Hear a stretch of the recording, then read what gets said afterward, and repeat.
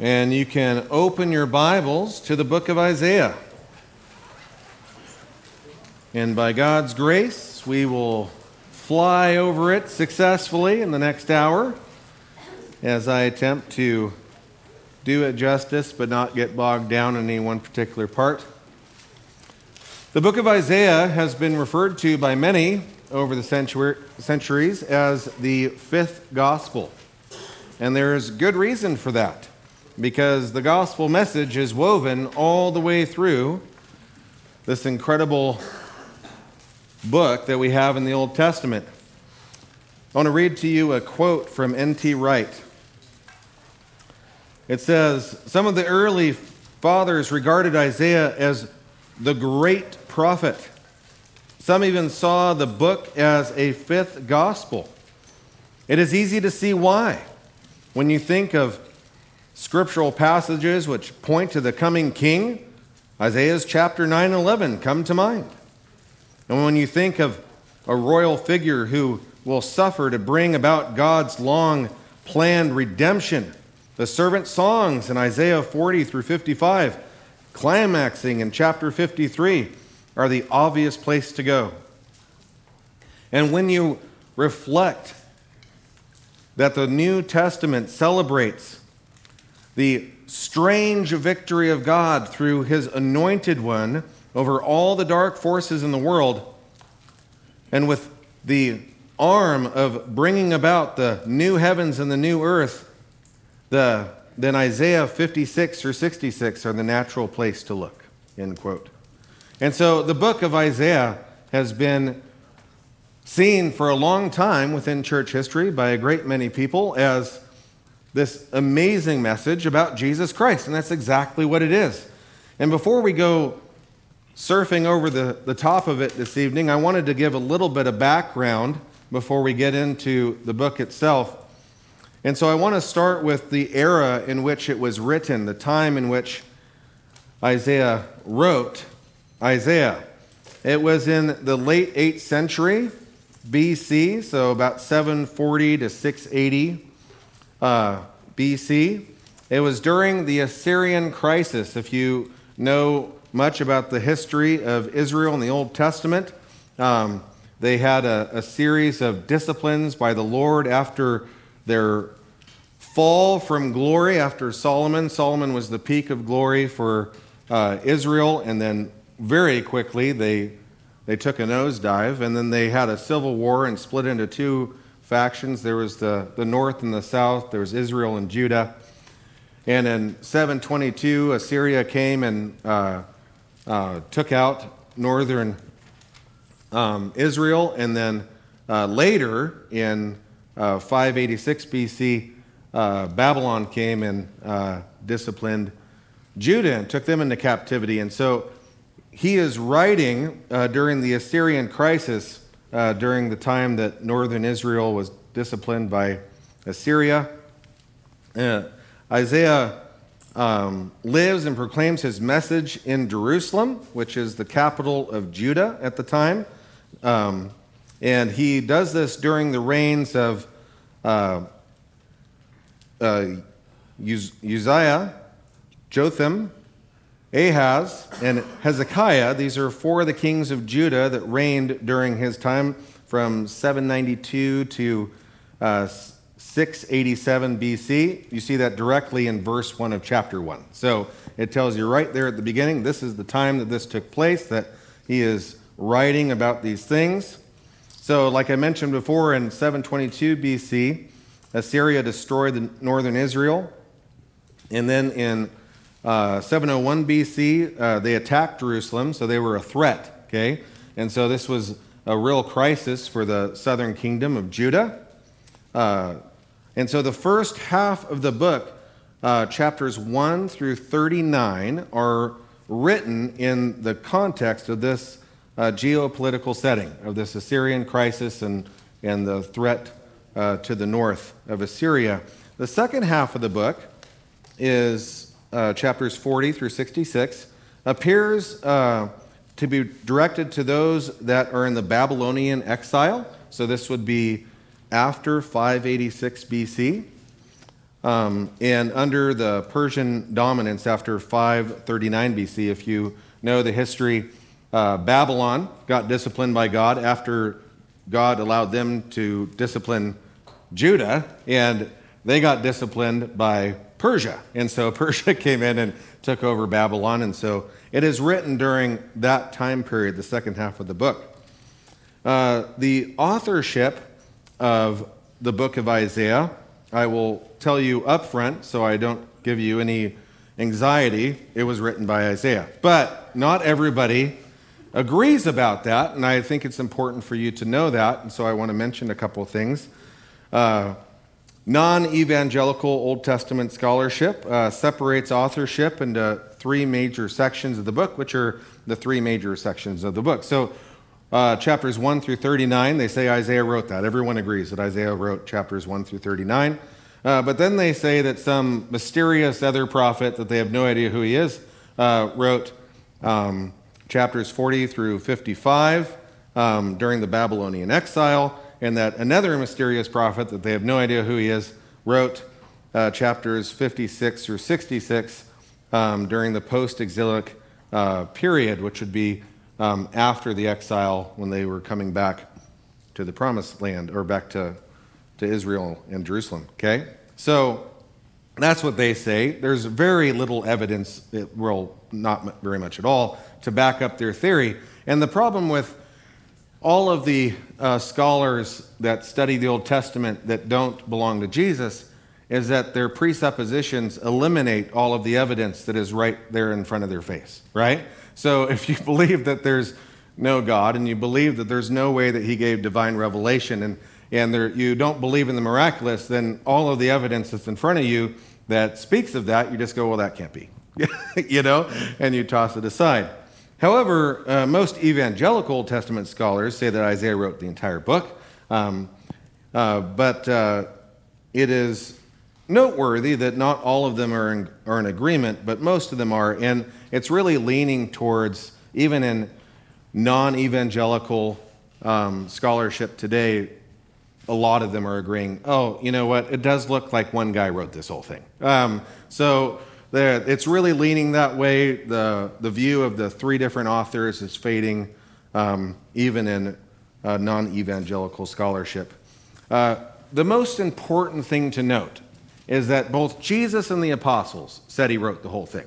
Okay? So that's really noteworthy, is that he is quoted, Isaiah is quoted in the New Testament numerous times, and in several places with it said, as the prophet Isaiah said, quote. So Jesus does this, the apostles do this, and so it's very important to see that. It is also the most quoted prophet in the New Testament, 411 times, and 21 by name. So it is all through the New Testament, which is a good reason why people tend to view it as the fifth gospel.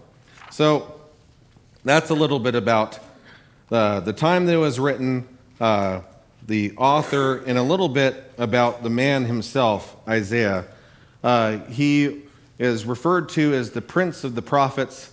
His name means Yahweh is salvation, which is fitting for his message, because it's exactly the message that he has throughout the entire book of Isaiah, is that God's going to save you. And that is, we're going to see, woven all through it from beginning to end. He was well connected. He may have been the cousin of King Uzziah, so that's kind of noteworthy. He was evidently a well-known person and kind of in the elite class there in Judah. He was also married, we know, from the text. His wife is referred to as the prophetess in chapter 8, verse 3. He had two sons. Both of his sons' names, which I'm not going to try to pronounce, resembled truths about what God was going to do through the nation of Israel. He's not the only prophet to do this, by the way. There's other prophets like Hosea that also names his children after things that God is trying to speak to the nation of Israel. So one of his sons' names means A remnant shall return, meaning there is going to be a faithful remnant of Israel that will return to faith. And also another one was spoken of as the punishment that would come upon Israel for their unbelief and their idolatry. And his name means the spoils seeds and the prey quickens. So it was kind of this doom and gloom type name. Also, he was dramatically called, and we will see that when we go through it, not tonight, but when we actually cover it in chapter 6. It's an amazing experience that he has, where it's very similar to the experience that John has in the Revelation, where he's taken before the presence of God in the metaphysical realm, and he sees the glory of God. So it's an incredible experience in his calling.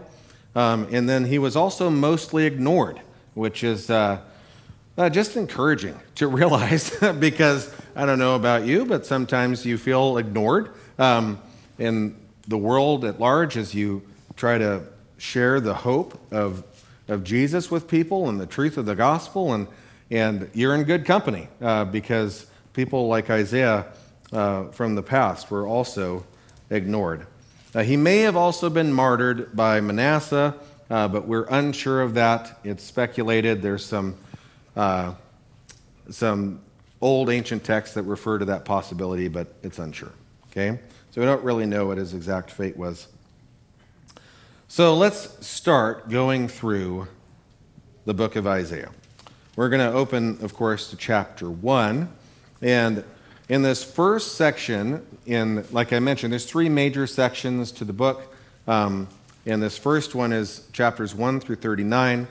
And it is about the judgment for sin, but there are glimpses of grace along the way. So there's this real verdict of guilty that Isaiah gives to the nation of Israel, and we're going to talk about that here in a second. But there's also these amazing glimpses of grace throughout it, which is totally incredible, and it is referring to the coming king, those glimpses of grace. And so we're going to see that here shortly.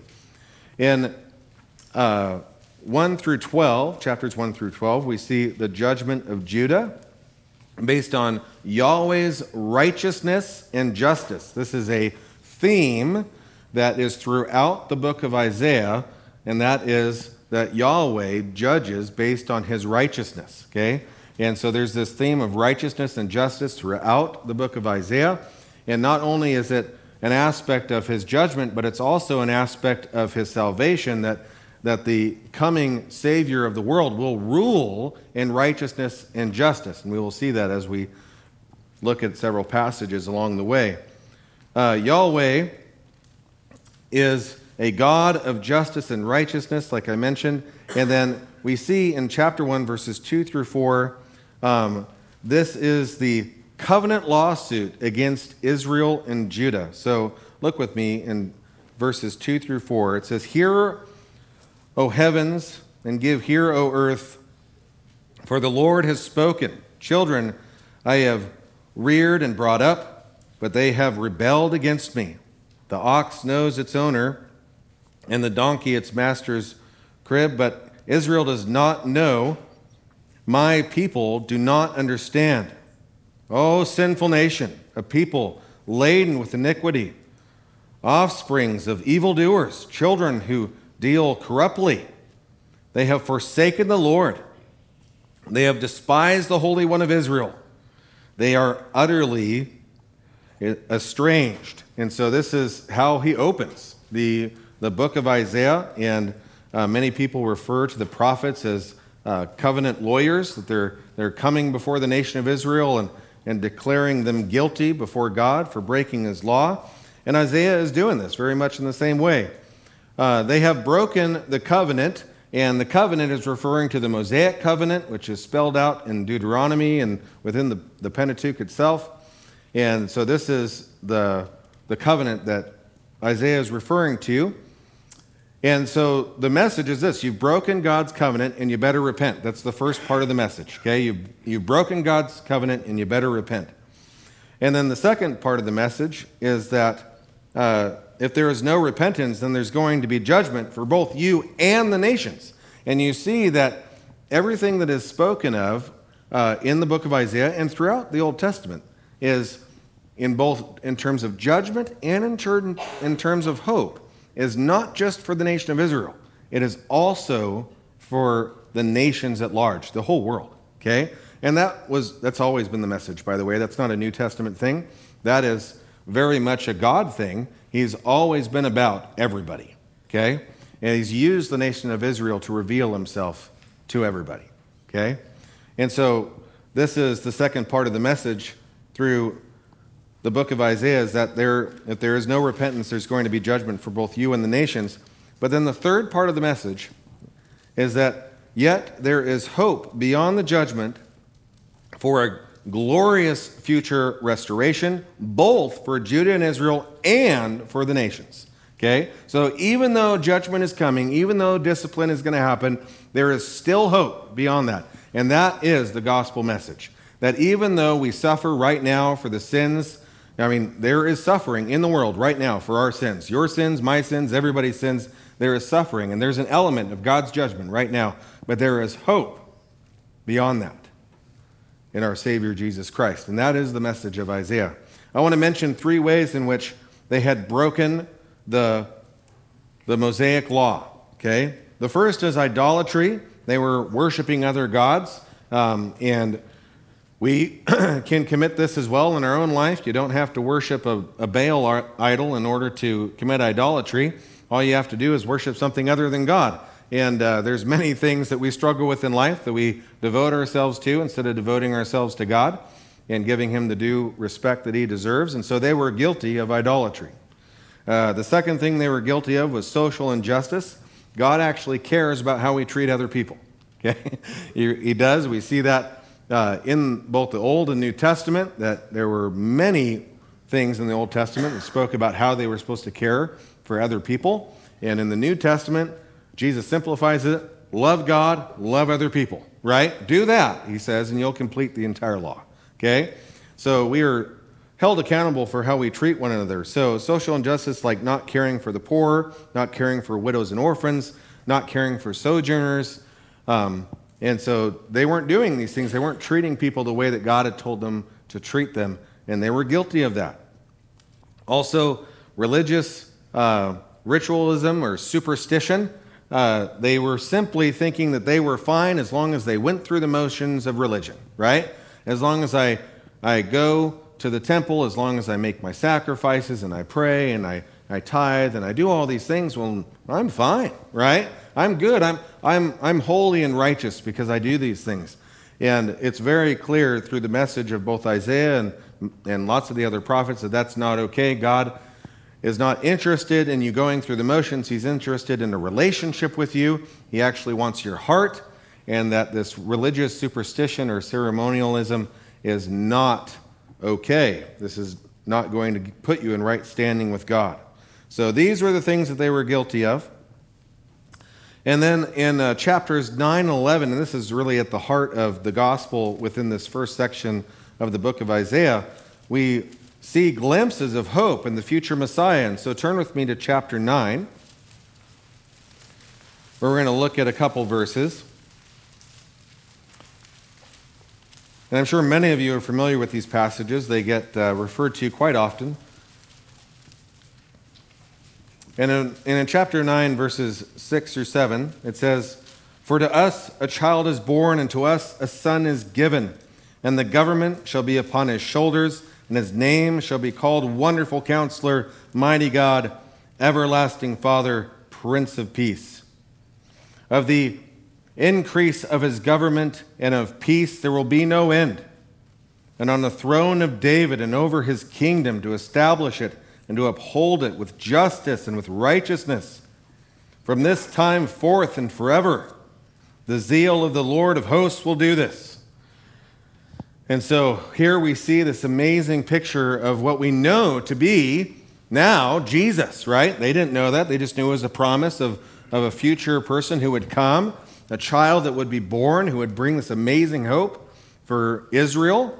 But we now see this and know it to be Jesus. It is part of the Davidic covenant fulfillment that was given to David, where where God promised him that he would have someone that came after him, one of his offspring would sit on his throne and would reign forever. And this is the promise of that person, is this amazing king who will come. And then it goes on, again, like I said, it says justice and righteousness defines his kingdom, right?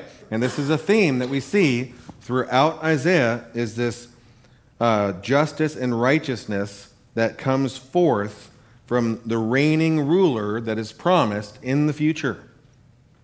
This child promise in this chapter is, the child promise back in chapter 7, we don't have time to look at it. It has a near-far view, and if you haven't heard about this before, I just want to mention it because sometimes it can be confusing, but there's many prophecies in the Bible that have a near-far view where there is a near fulfillment, a lesser fulfillment that happens, but it was speaking of a greater fulfillment in the future.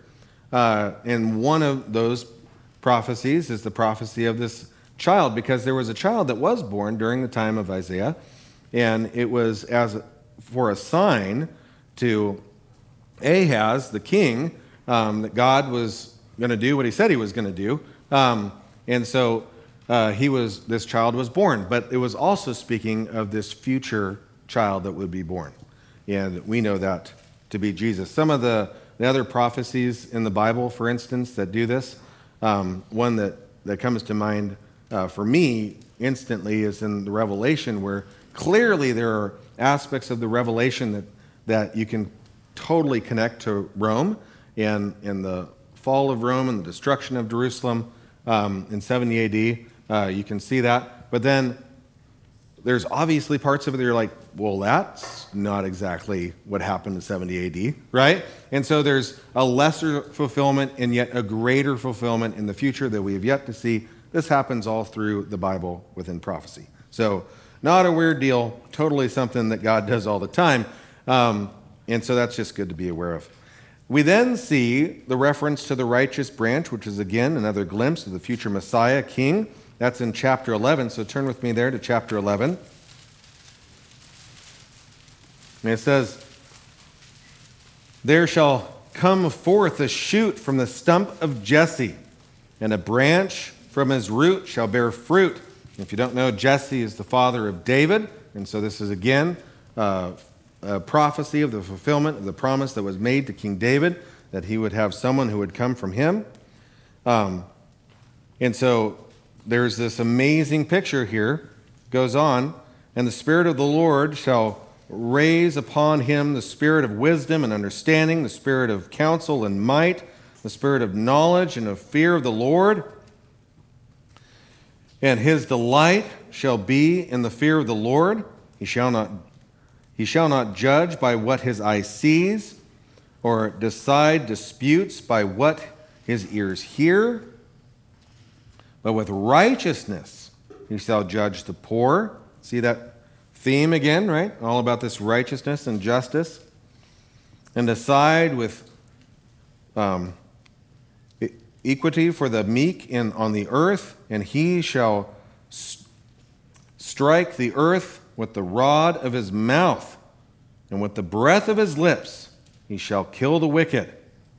Righteousness shall be the belt of his waist, and faithfulness the belt of his loins." So this is a picture of this promised ruler that's going to come from the stump of Jesse and be raised up.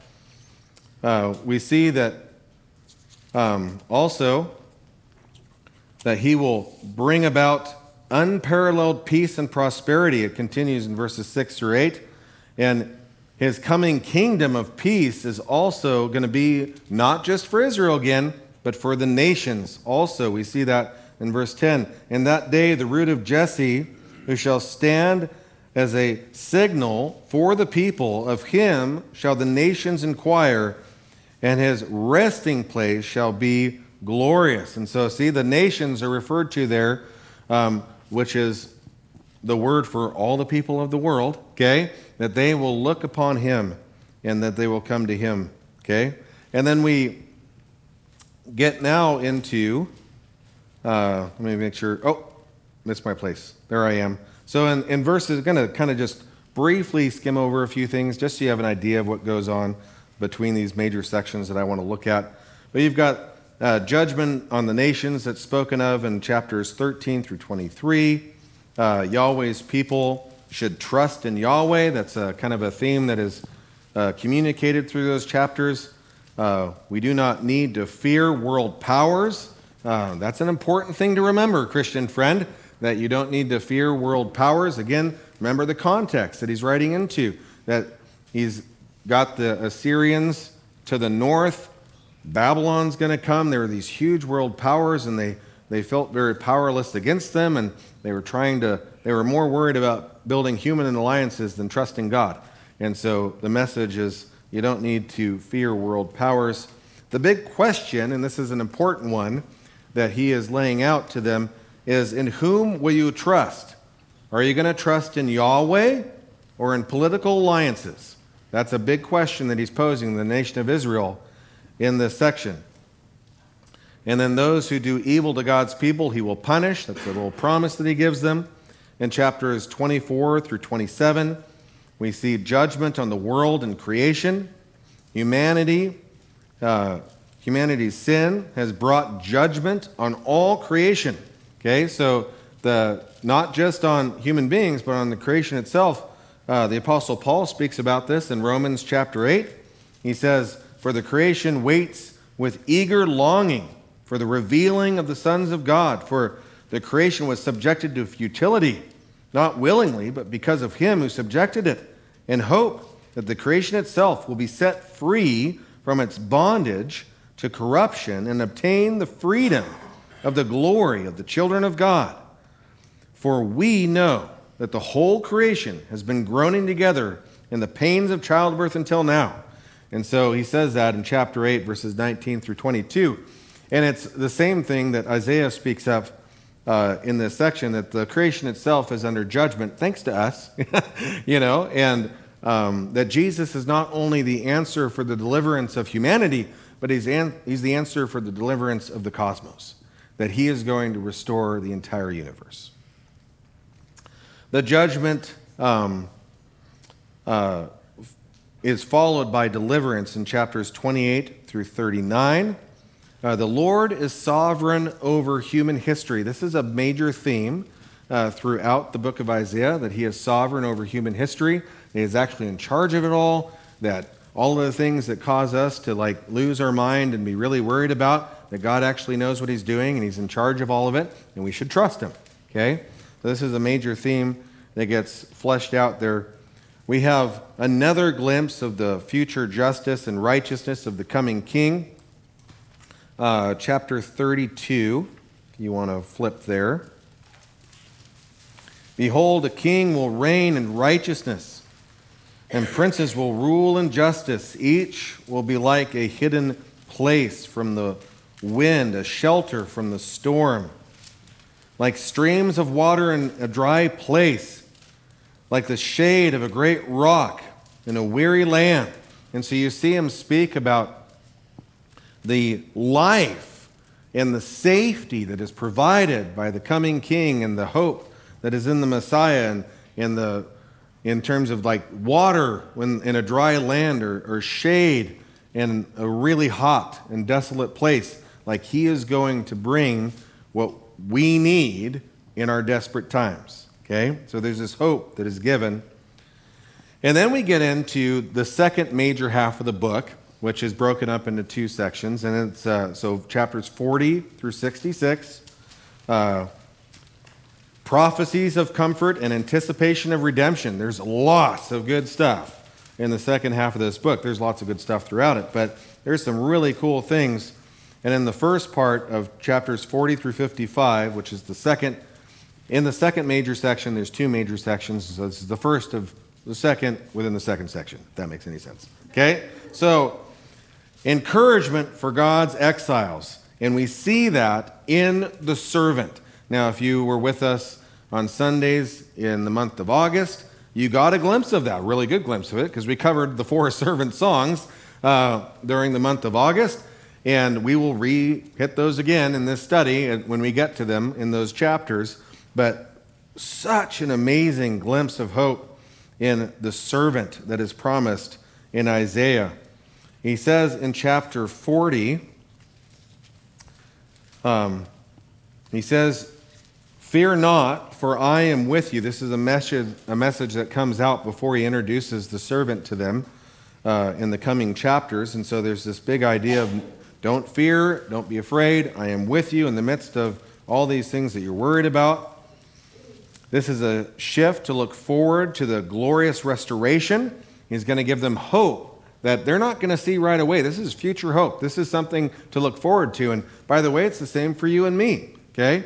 We belong to Jesus, and we don't belong to this world. We belong to the age to come. We are not citizens of this age. We are citizens of the kingdom of heaven in Jesus Christ, and therefore we have a hope that is future, that God has prophesied about, he's told us about, and we put our trust in that hope, right? And he's doing the same thing here in the servant songs, telling them about this future hope that is to come. There is, in chapter 40, verse 3, he says, it says, "A voice cries in the wilderness, prepare the way of the Lord, make straight the desert highway for our God." And anybody know where that's mentioned?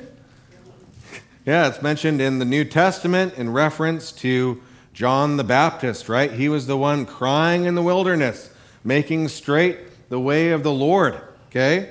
And so that's mentioned in numerous places. One is in John chapter 1, verse 23. And so that's noteworthy right there. Obviously, then, this is pointing to Jesus, right? Yahweh's people should not despair, but rather soar on the wings of eagles, we see in verses 27 through 31 of chapter 40. "Why do you say, O Jacob, and speak, O Israel, my way is hidden from the Lord, and my right is disregarded by my God? Have you not known? Have you not heard? The Lord is the everlasting God, the creator of the ends of the earth. He does not faint or grow weary. His understanding is unsearchable. He gives power to the faint, and to him who has no might, he increases strength. Even youth shall faint and be weary, and young men shall fall exhausted. But he who waits for the Lord shall renew his strength. They shall mount on the wings of eagles, and they shall run and not be weary, and they shall walk and not faint." This is an amazing message of hope for those who are weary and are in danger of despair. He says, don't despair. I've got you. And then comes this amazing message, this 4-part thing of the servant songs in chapters 42, 49, 50, and 52 and 53. And so we're going to briefly look at those. Briefly. In chapter 42, we see the chosen servant of Yahweh. He will have the spirit of Yahweh and will establish justice and righteousness on the earth. You see that theme once again in this promise of the coming servant of justice and righteousness.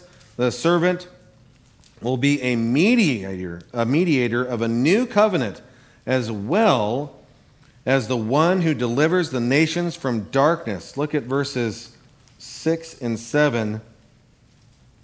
"I am the Lord, I have called you in righteousness.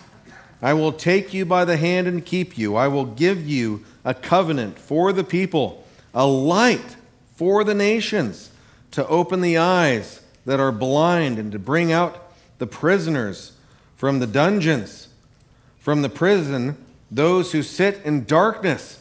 And so this amazing message, both for Israel and the nation, that this chosen servant of Yahweh is going to be the mediator of this new covenant and to also deliver the nations from darkness. Light to the nations is another theme in the book of Isaiah. You see it all throughout, that there's this amazing message of hope, not just for Israel, but for the nations also. And it's spoken of in terms of light for the nations over and over again. The servant in chapter 49, you can turn there, chapter 49. We see the servant's calling and mission in this servant song. He calls him to speak truth and life with precision. We see that in the beginning part of the song in verses 1 through 4, that he is going to speak truth and he is going to speak life, and he's going to do it in a way that pierces right to the heart. Like, sounds a little bit like, the word of God is sharper than any two-edged sword and pierces to the division of bone and marrow, right? Gets to the heart of the matter, right? So that's what the word of the servant is going to do. It's going to be this amazing weapon to pierce through to people with truth and life.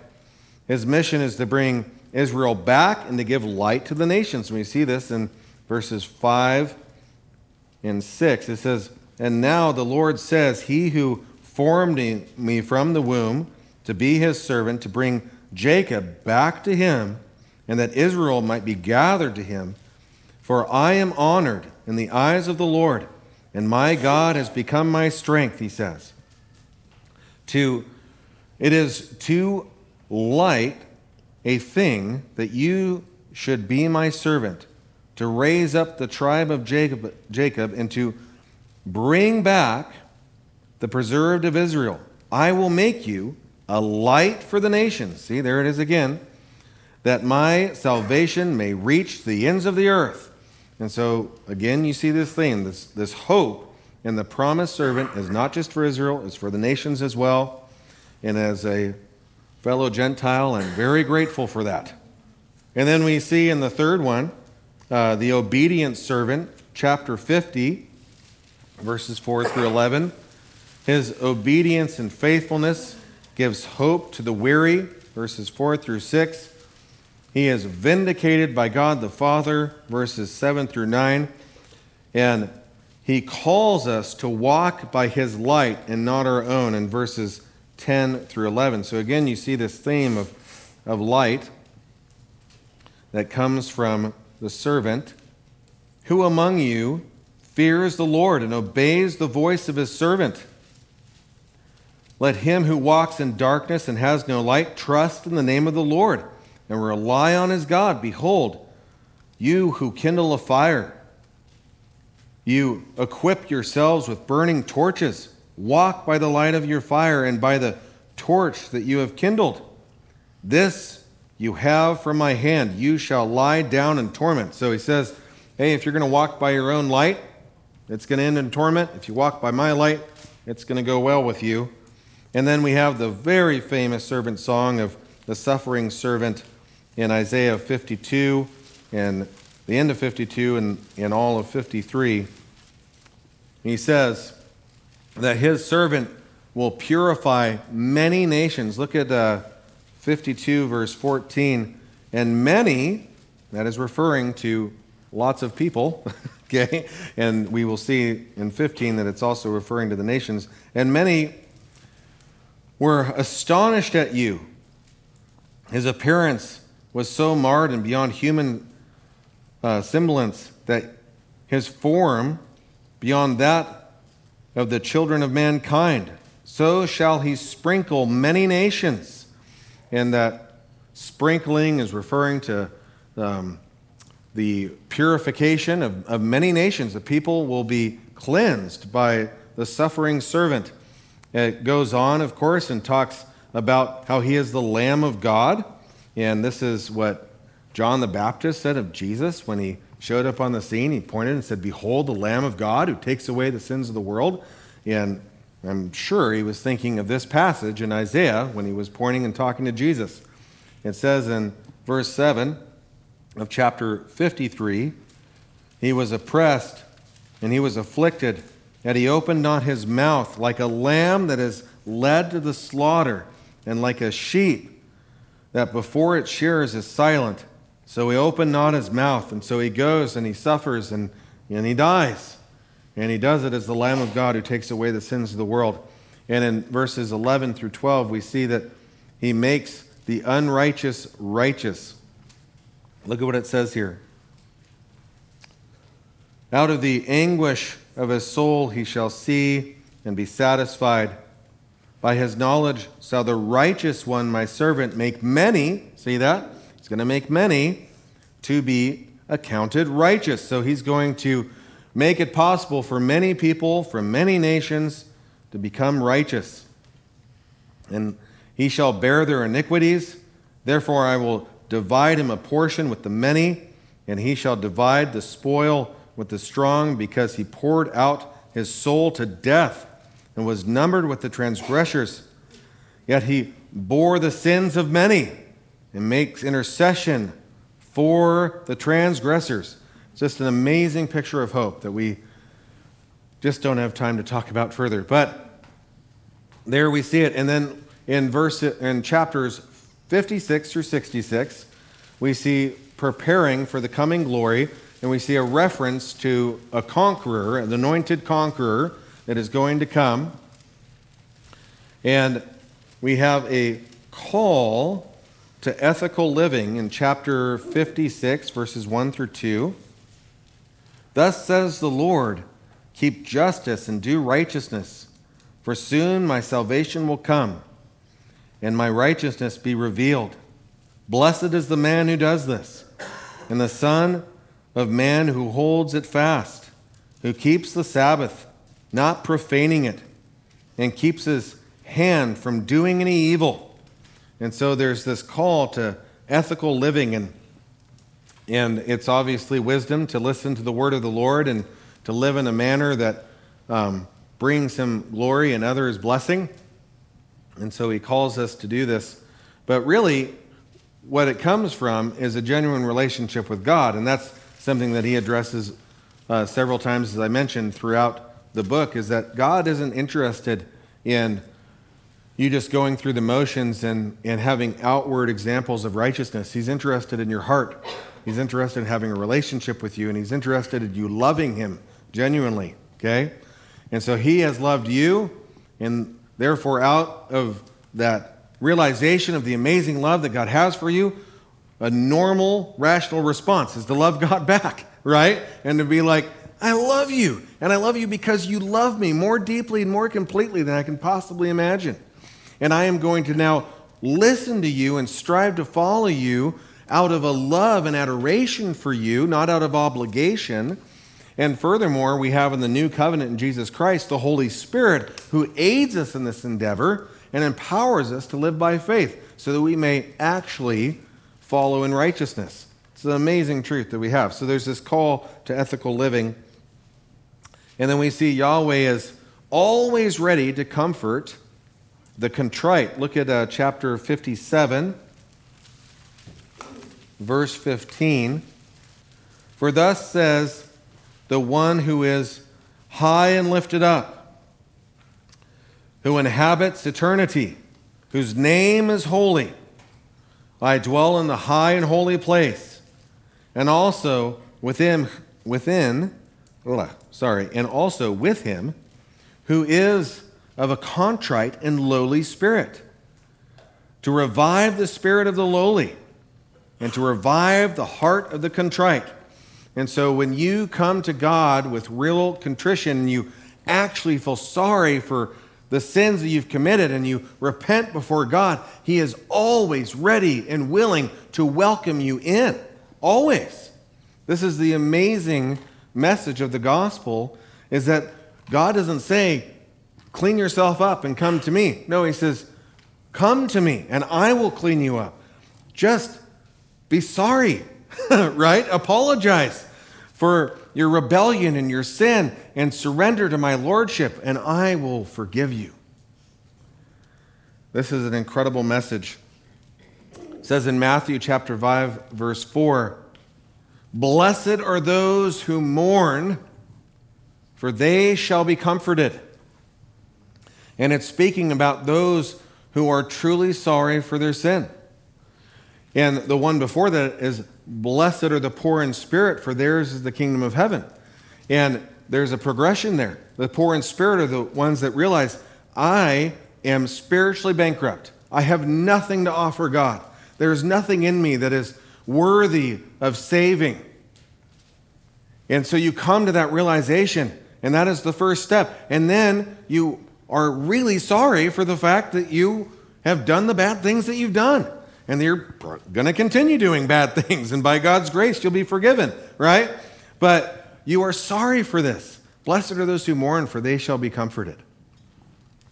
So this is the same thing that Isaiah is saying here. We also know in God's word that he is faithful and just to forgive those, right? That's his promise, that if we confess our sins, he is faithful and just to forgive us our sins and to cleanse us from all unrighteousness. What an incredible truth. In chapter 58, we see that Yahweh wants relationship and not mere religious ritual, like I've been talking about. He says in verses 6 through 7, is not this the fast that I choose to, and by the way, he's been talking about fasting, and he's like, there's no point in fasting if you don't actually care about people. That's kind of his message here. And so he says, is not this the fast that I choose to loose the bonds of wickedness, to undo the straps of the yoke, to let the oppressed go free, to break every yoke? Is it not to share your bread with the hungry, to bring the homeless poor into your house? When you see the naked, to cover him, and not to hide yourself from your own flesh. He's like, it's not about whether or not you're going through the motions and you read your Bible, so much every day, and you pray so much, and you tithe so much, and you make sure to go to church and everything. It's like, it's not about that.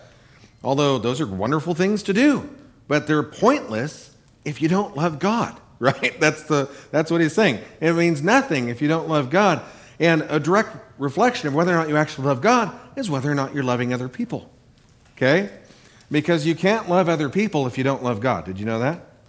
There's a reason why the number one commandment is to love the Lord your God with all your heart, with all your soul, with all your might, with all your strength.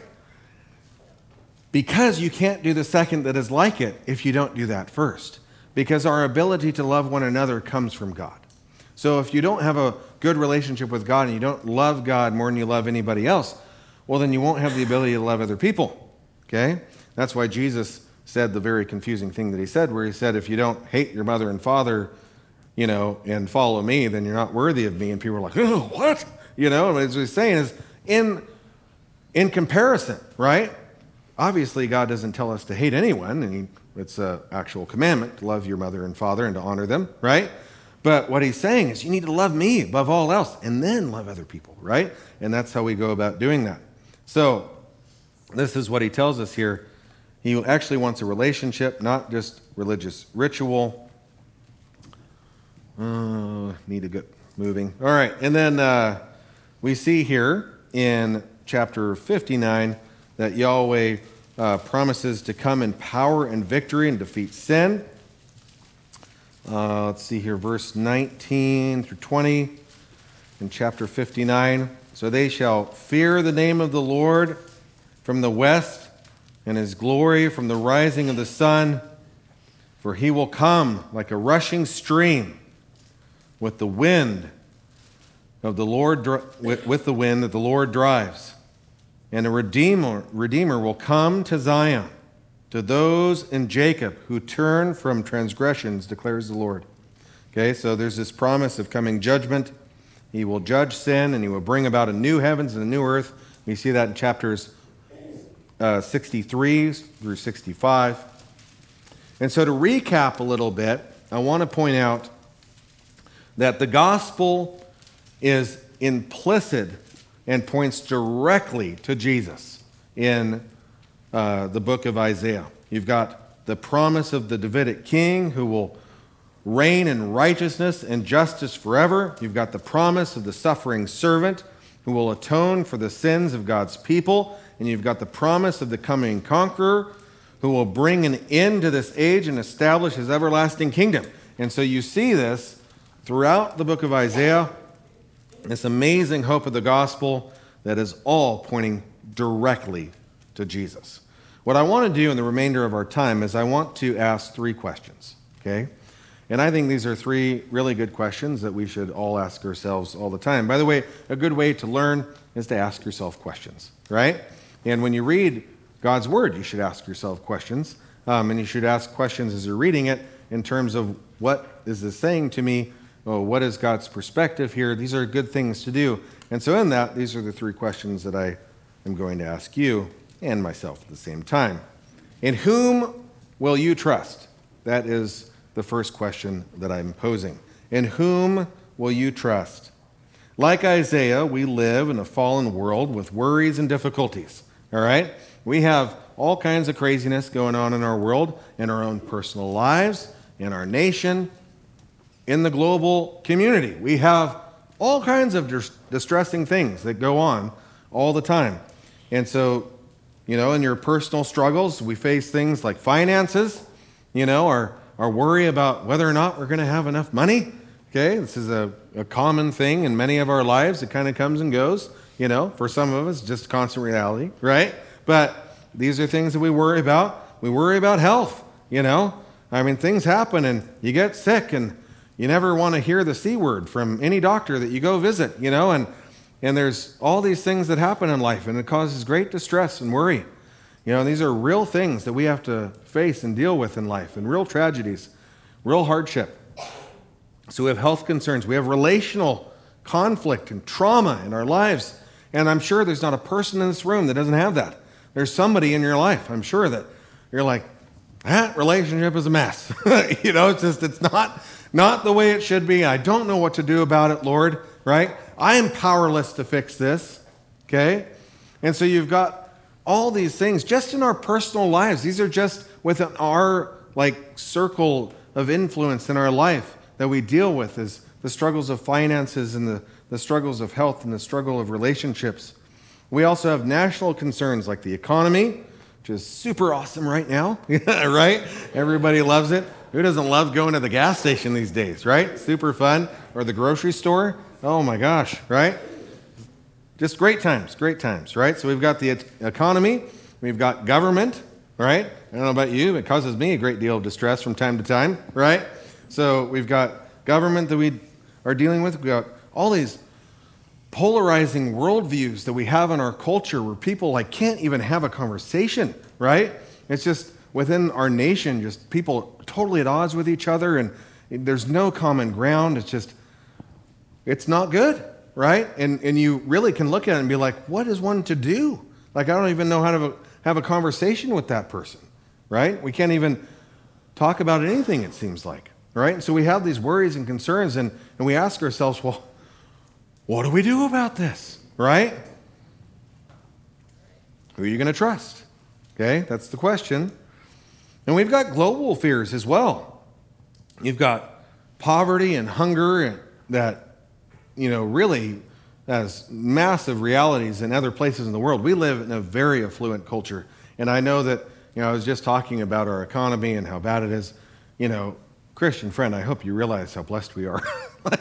We are so blessed in this country. And I'm not saying that our troubles aren't real, but there's a lot of people in the world that live in a way that would blow your mind, and blow my mind. And that's a truth.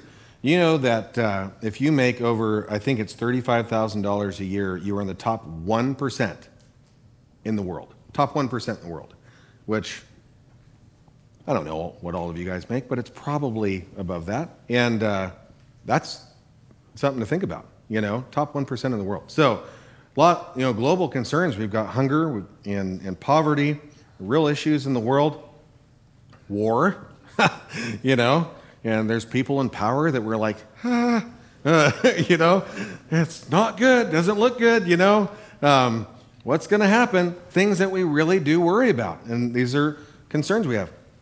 Who are you going to trust? Okay? That is a great question to ask yourself. Who are you going to trust? In all of these concerns that we have, both personally, nationally, and globally, who are you going to trust?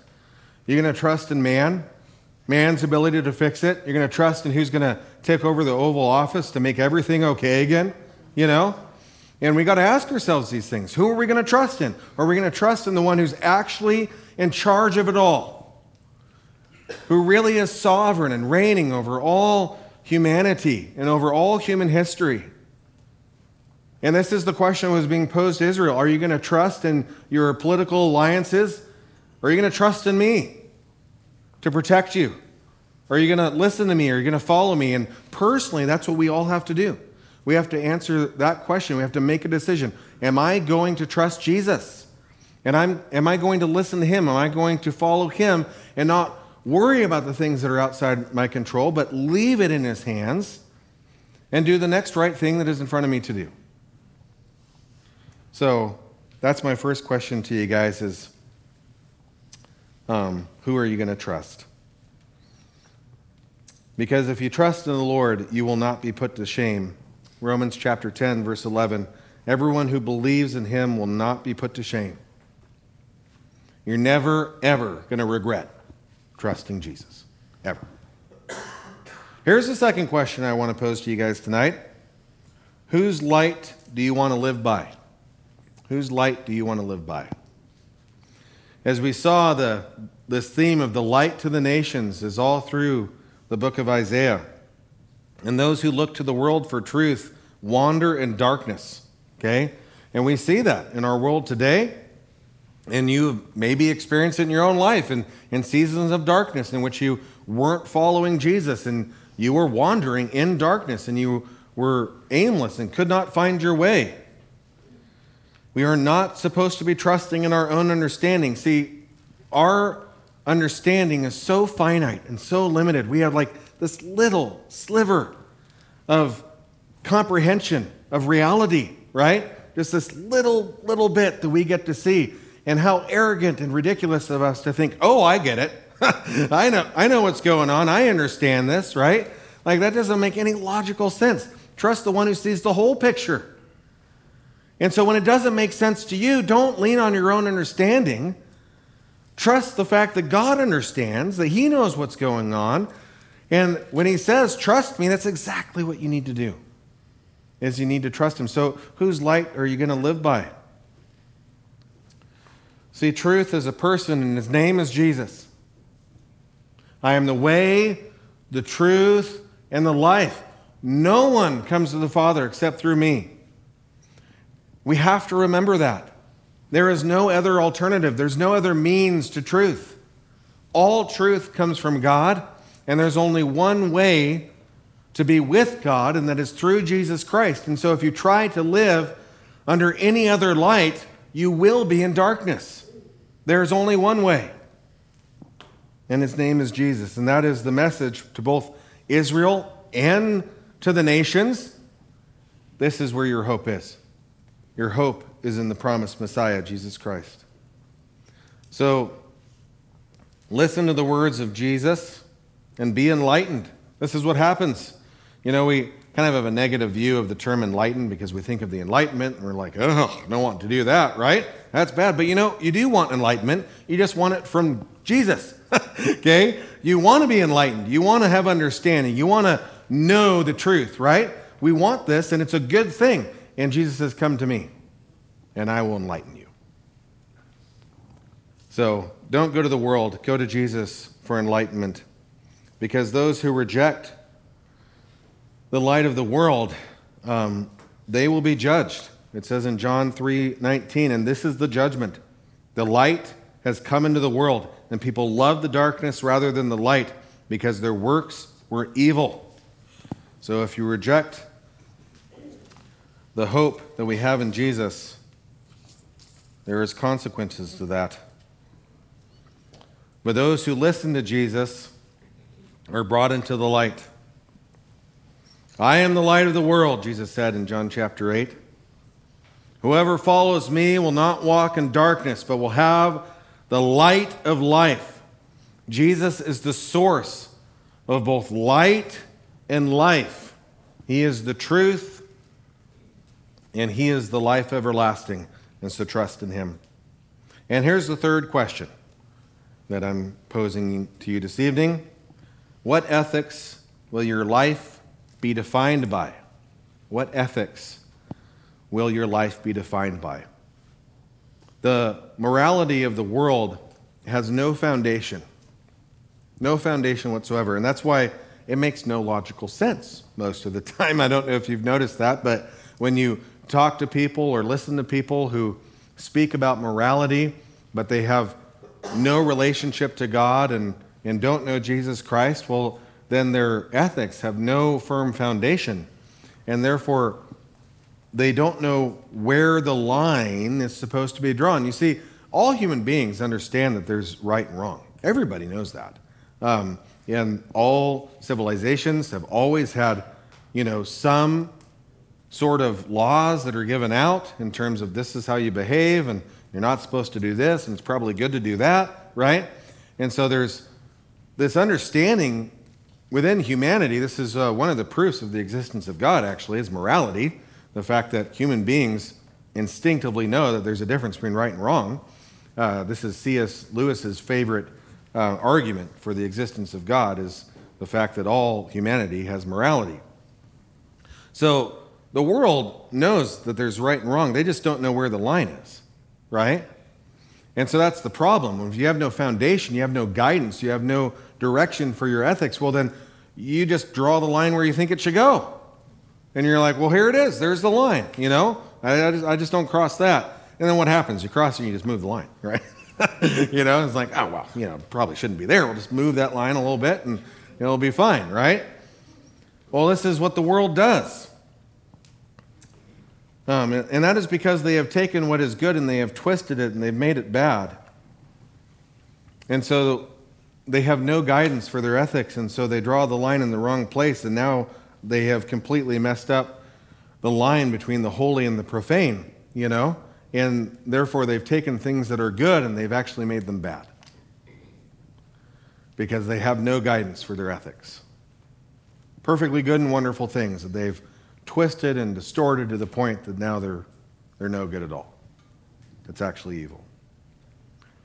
So we need to follow in the wisdom and the power of the gospel. In 1 Corinthians chapter 1, verses 22 through 25, Paul says, "For the Jews demand signs and the Greeks seek wisdom, but we preach Christ crucified, a stumbling block to the Jews and folly to the Gentiles, but to those who are called, both Jews and Greeks, Christ, the power of God and the wisdom of God. For the foolishness of God is wiser than men, and the weakness of God is stronger than men." So, Christian friend, you need to understand that God loves you more deeply and more completely than you can possibly imagine. This is the wisdom and power of the gospel. That he loves you more deeply and more completely than you can possibly imagine. And therefore, we should love God with all our heart and with all our soul and with all our mind and with all our strength. And from that relationship with God, we will then have true guidance for our morality and our ethics from him, the one who authored it. And then we can love our neighbor as ourselves. If we come to God and look at him for the wisdom and the power.